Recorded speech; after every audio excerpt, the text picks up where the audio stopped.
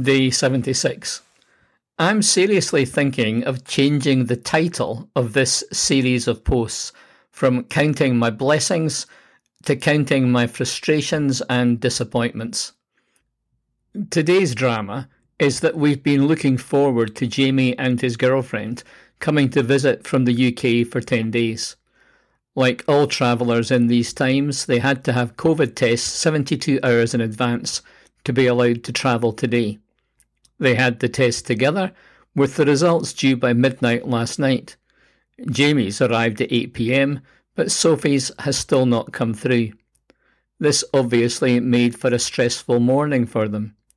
Jamie is on the plane, and we hope that Sophie will be able to come tomorrow. This is yet another thing we could have done without.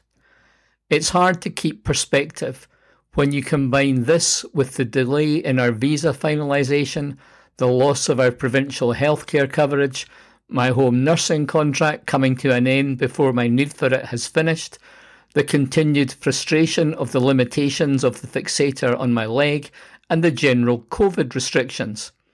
At 5 a.m. this morning, I was trying to decide if I wanted to open the window and howl at the moon or assume the fetal position and quietly weep. I do realise that all our current issues are first world problems, that there are people all around the world who face deadlier threats, manage greater frustrations with bureaucracy, cope with more significant restrictions in daily life, and have bigger health issues to handle. I'm aware that living in the first world means that I also have access to much better resources, and that all these challenges hold reasonable hopes of a good outcome, which does not take away my desire to scream. My friend Linda has a series of posts that she calls perspective adjustments, sharing pictures of nature in her neighbourhood that helps her see life differently. When I have thoughts in my head repeating, "This is not what I signed up for," I need my own perspective shift. There is nothing in my employment contract, marriage vows, or Christian commitment that says I will have an easy life and every day will be full of laughter and fun. I'm not sure where I picked up the idea or bought into the myth of the perfect life. It did not come from the Bible. The reality of God meeting people in the midst of trouble is much more the narrative of Scripture, rather than God guaranteeing people the absence of trouble. Jesus tells the disciples in John's Gospel, "I have told you these things, so that in me you may have peace. In this world you will have trouble, but take heart, I have overcome the world." Paul, writing to the Corinthians, says, "We do not want you to be uninformed, brothers and sisters, about the troubles we experienced in the province of Asia. We were under great pressure, far beyond our ability to endure, so that we despaired of life itself." Peace is not the absence of conflict, dissonance, or difficulty. It is the presence of God in the midst of them. Years ago, at a SU family camp, during one of the all-age services, some teenagers performed a rap they had written. It was an extraordinary moment in the week, and I suspect many who were there will still remember it. The chorus was particularly memorable. "In this world you will have trouble, sometimes single, sometimes double. Do not be afraid." It wasn't easy for them back then, and it isn't easy for me right now. But that doesn't mean it isn't true. Trouble in life is normal. The intensity, thankfully, varies. But faith is forged in such crucibles as peace appreciates. Today, I'm thankful for the reality of God's presence, for enduring hope, and for the prospect of seeing Jamie later today and Sophie tomorrow. I'm thankful that Ailsa stands by her commitment, for better, for worse, for richer, for poorer, and in sickness and in health. And I will try to turn my screams and groans into shouts and songs. Day 77. Yesterday did not start that well, and as the hours went by, the only thing that really progressed was the day. After an unsuccessful sortie to Service Ontario, I came back to the office to do some work. Ailsa went home to sort out a few things while we waited for Jamie to message that he had managed to navigate immigration, customs and COVID control. Because the car was not parked outside, it was not obvious that I was still there when the last person set the alarm as they left the building. I sat for a while quietly typing and trying not to trigger the motion sensor in my office. What better way to end a day that started at 5 a.m. with the phone buzzing than with the alarm blaring? It was a small thing. No harm was intended and no real harm was done.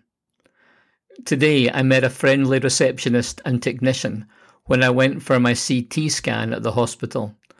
I've had interactions with a lot of nurses, doctors, paramedics and support staff over the last 4 months.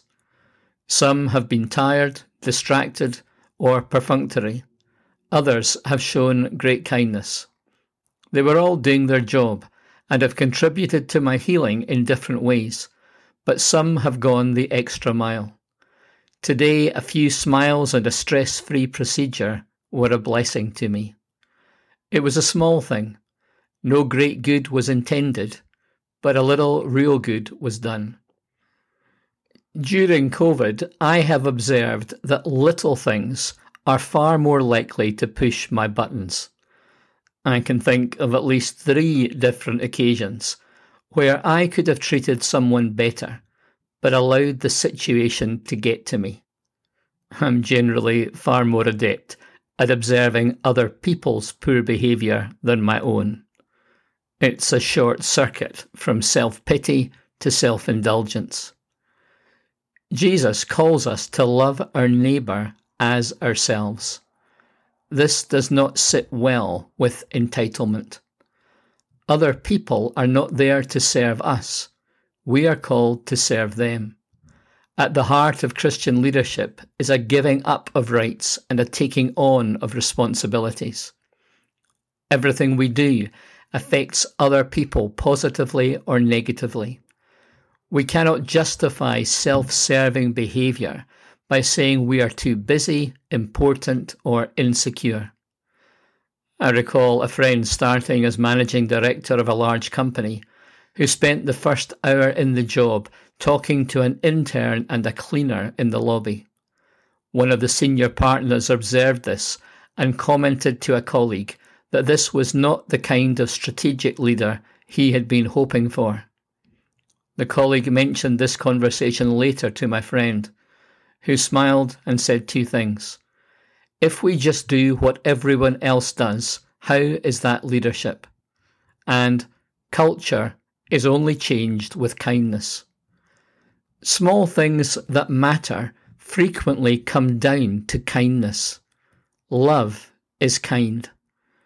The writer to the Hebrews encourages a love your neighbour as yourself, concern for prisoners and those who are mistreated.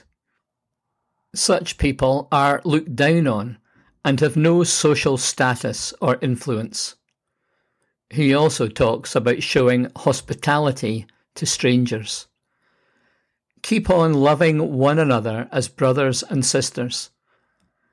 Do not forget to show hospitality to strangers, for by so doing some people have shown hospitality to angels without knowing it. Continue to remember those in prison, as if you were suffering together with them in prison, and those who are mistreated, as if you yourselves were suffering. Today, I am thankful for the many people who have shown me kindness over this season. I am also grateful for the kindness of the Lord in bringing Jamie and Sophie to visit, and for the joy of seeing some of our family again in person after such a long time. to those who have shown me hospitality as a stranger, perhaps hoping to meet an angel without knowing it. Thank you very much, but better luck next time.